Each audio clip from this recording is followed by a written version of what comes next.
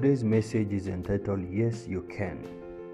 I once saw a photo of a monkey holding a stick ready to strike a sleeping lion, with a caption blaming the monkey's motivational speaker.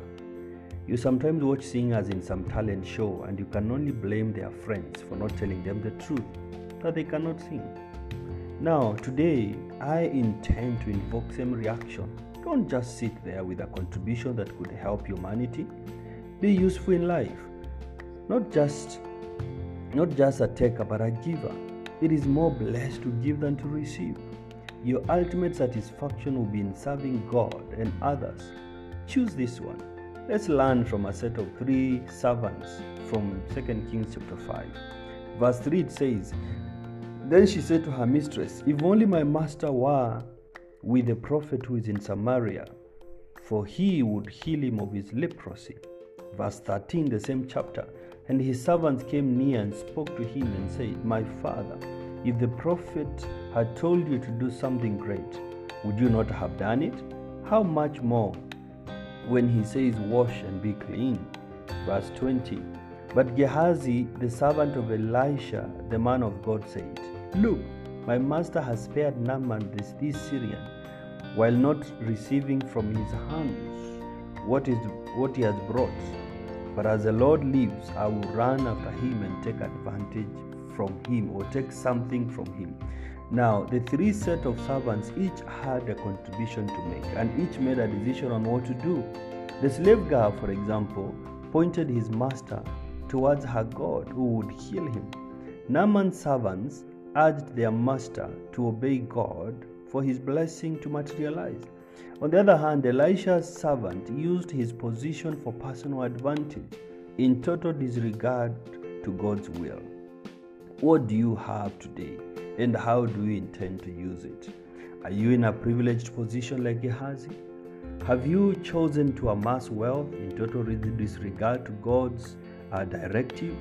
Are you eager to win the rat race, of which even if you win, you are still a rat? Will your title be the richest man in hell? Are you using your current position to glorify God or self? On the other hand, don't worry about titles. The slave girl is not even mentioned by name, but her act is remembered to this day. Naaman's servants did a noble thing, urging their master to obey God's instructions, and he was healed of his leprosy. What if they had kept quiet? Naaman would never have been healed. Now, are you withholding back something that you have?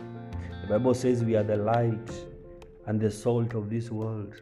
A light should not be hidden, but it should shine. Salt that has lost its taste is of no use. A tree that does not bear fruit is to be cut down and thrown into the fire.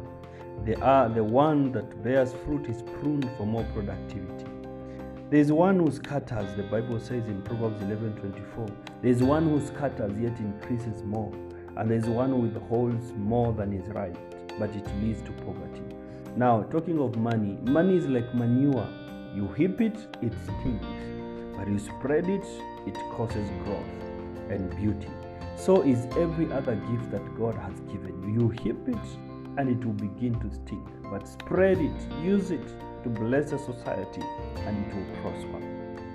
God said, I will not keep this information from Abraham, because I know he will share it with his descendants. Abraham was a sharer.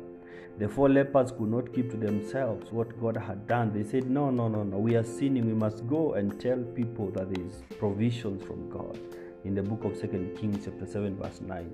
The women at the tomb of Jesus Christ could not keep quiet.